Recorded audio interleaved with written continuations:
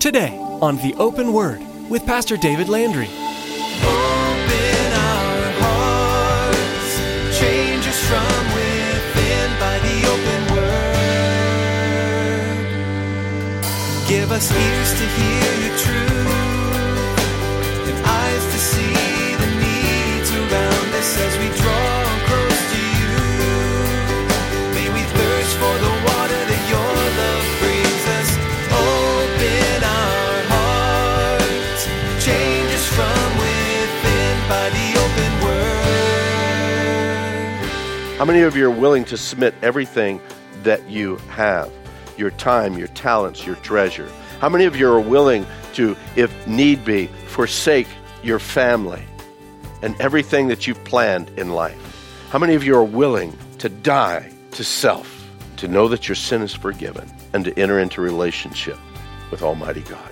Because that's the only way that eternity is assured. That's the only way that relationship with God ever comes.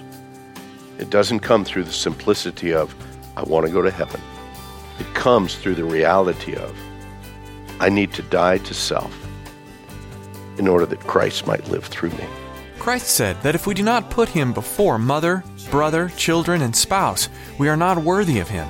In today's message, Pastor David encourages us to surrender all of our hearts and all of our lives to the Lord. Because we've been bought with the highest price, Jesus deserves our total devotion. The good news is that when we lay down our lives at the feet of Jesus, He gives us an abundant life in return that only comes from intimate fellowship with God and with His people. Now here's Pastor David with part 1 of his message, A Radical Call from the book of 2 Peter. Open our hearts, change us from within by the open word. In the King James Version and in the New King James Version, it says that add to your faith virtue. But unfortunately, that's not a really good translation of that. Actually, a better translation, or at least an understanding of what he's saying, is add to your faith moral excellence. Moral excellence or goodness. That means choosing and doing the right things in our lives, making godly decisions, allowing God to direct our paths, making a choice as to who we will follow, whether we follow God or we follow the world and our own flesh, whether we allow the Holy Spirit's prompting to lead us or whether we allow the flesh's temptations to lead us. We need to make those choices within our lives. Those are the choices we are called to make as believers. The second virtue, and again, we looked at it last week, and I won't go very deep on here, is knowledge. And again, that clearer understanding is a relational knowledge or knowledge that comes by way of relationship. And I shared with you again, this deals with our growth, our own personal relationship with God. How again, through our own study of the Word of God, through our own devotion time, through the fellowship with other believers, growing and knowing who God is, the very person of God, experiencing that reality, not just a head knowledge, but a heart knowledge that then leads to action within the feet and the hands and the mind, okay? And we looked at that again. So now let's move on. In verse 6, Peter says, and to knowledge, we need to add self-control. And to self-control, we need to add perseverance. And to perseverance, godliness. So along with virtue, along with knowledge, we now add self-control.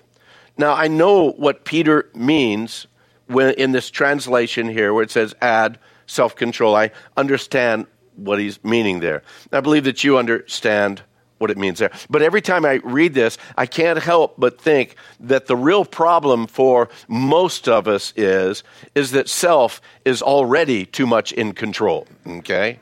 I don't want self to be in control.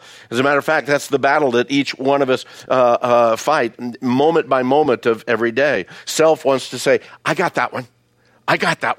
I'll take care of this one. And what we need to be saying is, no, I want the Lord to lead. I want His Spirit to lead. I want to be led by the things of God, not by the things of self. What Peter is telling us here is we need to get need to get within our lives a better control or a complete control of self, or better yet, a death to self. And we know that the problem is that rascal keeps raising back up from the dead, doesn't he? He keeps rising back up. We say, and I've crucified my flesh. My flesh is dead. I want the Lord to reign and rule in my life. And we go about our day, and all of a sudden we realize, man, self has come back from the dead. And he's suddenly back in control again. That's the battle that we fight. During the earthly ministry of Jesus, I don't know how well you understand this, but when we read the Gospels, if we read it with a clear understanding, we find out that Jesus said some extremely radical things. Jesus didn't just come to say, oh, God loves you. Oh, it's so wonderful. Why don't you come on, be a part of God's family? It's so glad. No, Jesus was pretty radical in what he said and how he said it. In the calling that he makes for us to follow him, Jesus doesn't soft soap anything. He doesn't make it easy at all by any stretch of the imagination. And again, as a matter of fact, you can keep your place in Peter, flip over to Mark, the Gospel of Mark in chapter 8. Now, there is a multitude of places within the Gospels that we could look and find similar statements. But we're going to look at this one this morning just to give you a good clearance and a clearing understanding of it. In Mark chapter 8, about these radical type of declarations that Jesus makes. In Mark chapter 8, and going down to verse 34, it says is that when he, speaking of Jesus, when he had called the people to himself and with his disciples also, he said to them, whoever desires to come after me, let him deny himself, take up his cross, and follow me. Jesus understood what a cross was.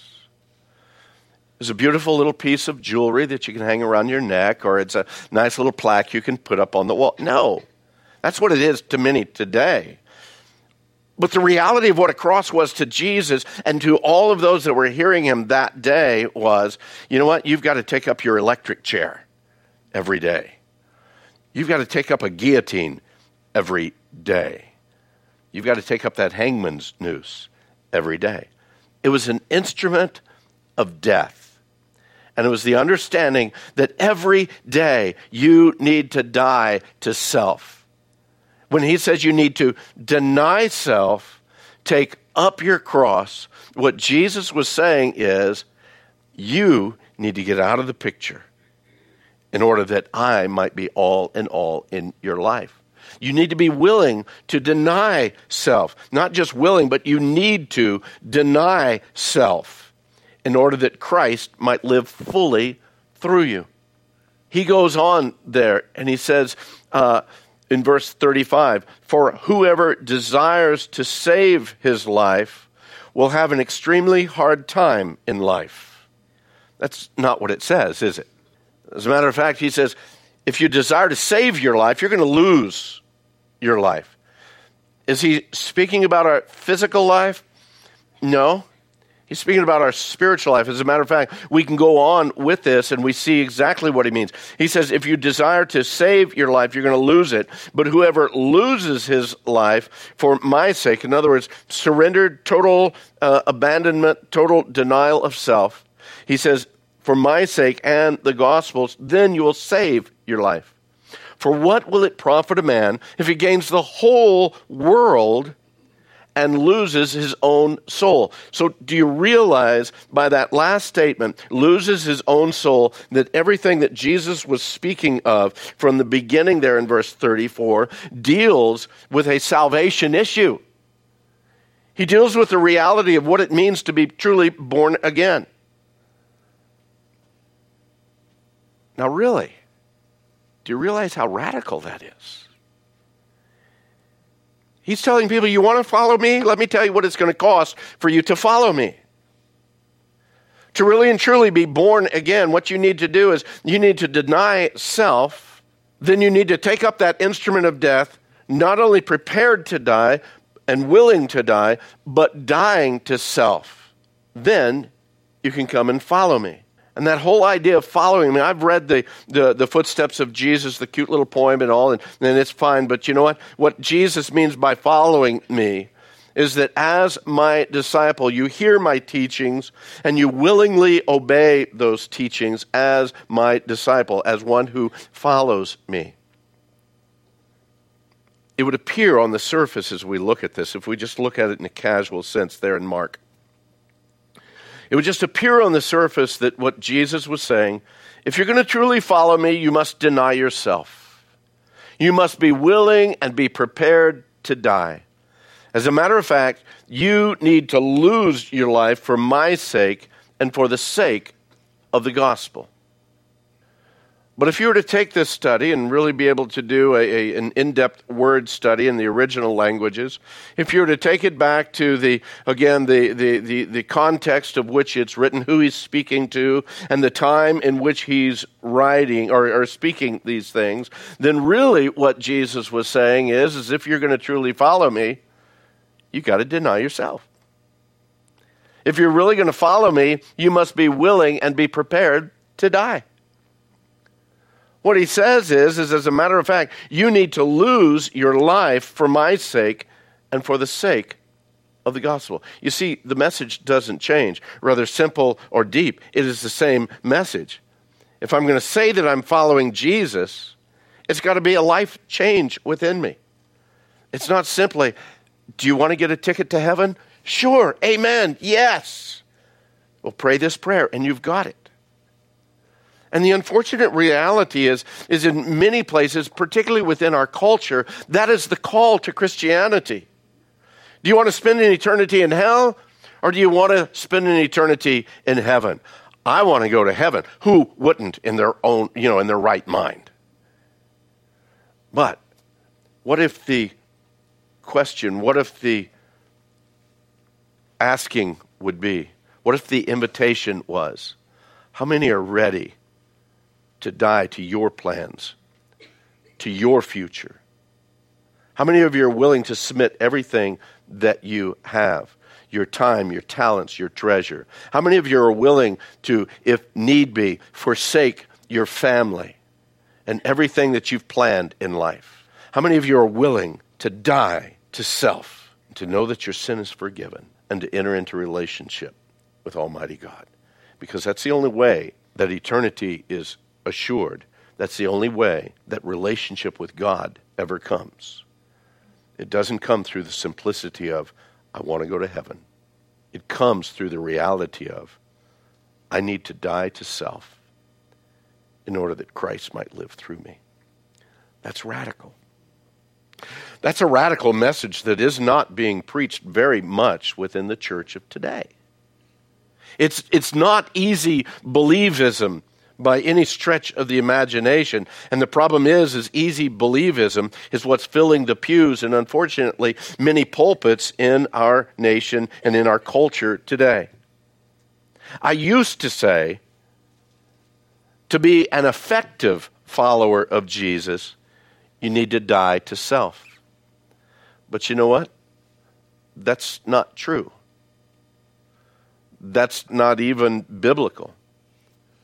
The biblical truth is to be actually a true and an actual follower of Jesus. You have to die to self. Because you see, I can't be a follower of Jesus and just say, well, I'm just an ineffective follower of Jesus. Because I only got this much of Jesus. But I guess it was enough to get me into heaven.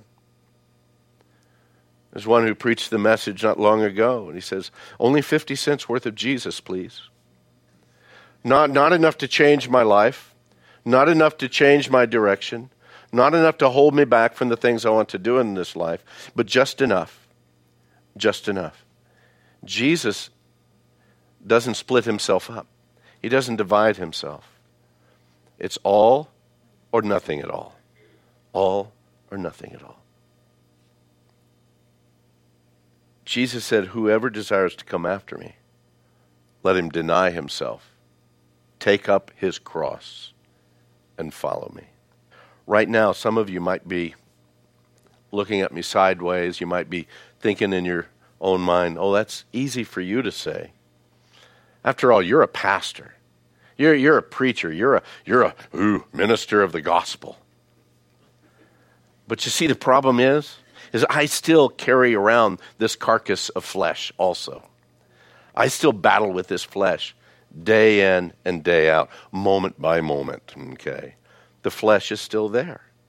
And I have to continually die to self. I have to continually recognize, oh man, that's not the Spirit of God that's speaking through me. That's not the Spirit of God that's leading this thought. That's not the Spirit of God that's causing this action to take place. No, that's my flesh. Lord, I again submit my flesh to you. Every time I think that I've died, every time I think that I've sealed the coffin on the death of this flesh, the flesh keeps banging away, knocking another nail out of the coffin, and pretty soon his old ugly self is right there again. So it remains that continual process of dying daily, sometimes that moment by moment. Why? Because self wants to be in control, yet self must be under control. Under the control of the Spirit of God, to the point of dying to self in order that Christ might live in me. As a matter of fact, I got to thinking when I was studying on this, I got to thinking, how radical would this be? To get a t-shirt, and on the front of that t-shirt, blazoned in really bold letters, death to self. Death to self. Everybody looked at that and says, wow, that's kind of morbid kind of a thought you got going on there. I could see death to this guy or this, but death to self? And then on the back of it, have something like maybe Galatians 2:20. It says, I've been crucified with Christ. It's no longer I that live, but Christ lives in me. And the life that I now live in the flesh, I live by the faith of the Son of God who loved me, who gave himself for me. Maybe that'll kind of help me remember death to self, but let Christ live. Maybe even Galatians 5:24, where he says, and those who are Christ's, those who are believers, those who are Christ's, have crucified the flesh with its passions and its desires. You know what? We can only say those kinds of things. We can only live those kinds of things when we are with all diligence, as Peter says, adding to our faith moral excellence, adding to our faith relationship knowledge of the Almighty, adding to our faith that control of self, bringing self down, dying to self. And we only do that even as he continues on here in verse 6. We do that now with perseverance. Add to my self-control, perseverance. That's the next trait. And again, the King James Version has the word patience. Patience. Add to your self-control, patience. But the problem is, I don't know about you, but patience to me seems like way too passive of a word. Patience to me is I'm sitting back waiting. I'm just going, okay. And most of you that know me know that I'm not good at patience anyway, okay? But that's not really what the word that Peter wrote means. The word that Peter wrote, and many other translations use it, it has that idea of perseverance and endurance. Rather than passive patience, it's a very active and moving, persevering and enduring. That's part of that race that we're in. If we're going to run that race and run it correctly, we are with all diligence adding perseverance in our life. Why? Because along that marathon run, suddenly here's a hurdle. And you think, man, I've already run all these miles. Now they're going to throw a hurdle in front of me. Are you kidding me? And so you jump that hurdle, and then you think, okay, that's great. No, you go around the corner, and boom, there's another hurdle. And you think, this is nuts. Then you turn the next corner, and there's a lake, and you got to dive in, and you got to swim. And the current, unfortunately, is going against you.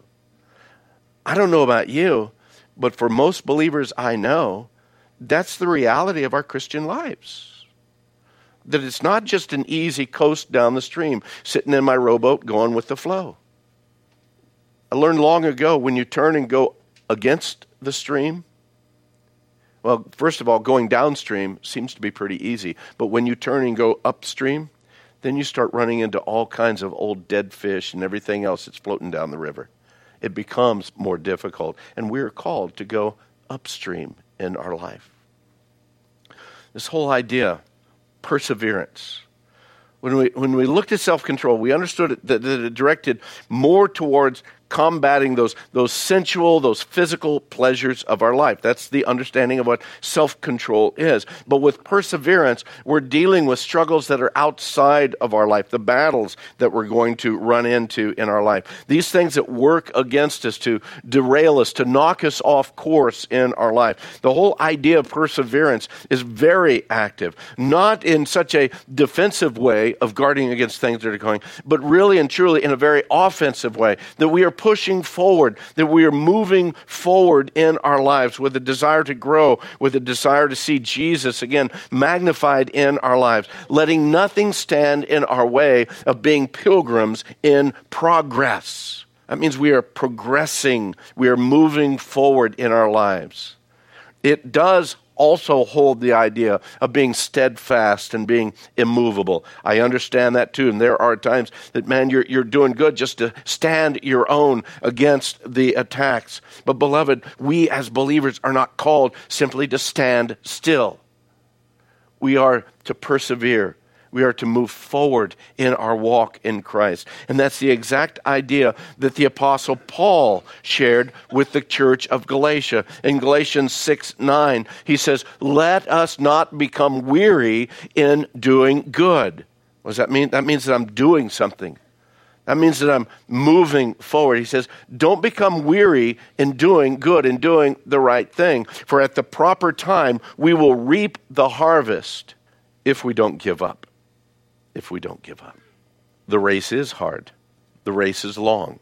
But it's through faithful perseverance and the equipping power of the Holy Spirit that we receive that reward. James tells us in James chapter 1, verse 12, he says, "Blessed is the man who perseveres under trials, because when he has stood the test, he will receive the crown of life that God has promised to those who love him." Perseverance. Let's move on. The fifth characteristic. To faith add virtue, to virtue knowledge, to knowledge self-control, to self-control perseverance, then to perseverance godliness. Godliness. And again, godliness has kind of a twofold meaning. It has the meaning of our vertical as well as the horizontal relationship that we have. It deals with our relationship with God, and it also deals on how people can see God in and through us, how we respond and live according to God's plan and purpose in our life. If we're going to live in godliness, it will be evident both to God as well as to the people that are around us. And again, there's no way that we can even begin to get to that point of godliness until these other things have been added into our lives. With this characteristic of godliness in our lives, we ought to be those who, again, are moving and pressing on toward that relationship in a continual basis. Open our hearts, change us from within by the open word. The life we're called to live as followers of Christ is not a simple one. And the Apostle Peter makes it clear through his second letter that it's a path that's easy to miss. So how do we stay connected to our Savior and walk out the steps He has planned? One way is to immerse ourselves in a community of faith. When we spend time with other believers, we can remind each other of the truth of God's great power, just like Peter reminded the early church. Are you a part of a local body of believers? If not, Pastor David has a personal invitation for you. Well, I hope that today's message has encouraged you in your faith, and it's given you a hunger to learn more about God. If you're in the Casa Grande area, you're looking for a church to attend, I'd be honored to have you join us here at Calvary Chapel of Casa Grande. You can find directions and service times by visiting theopenword.com and following the links to our church homepage.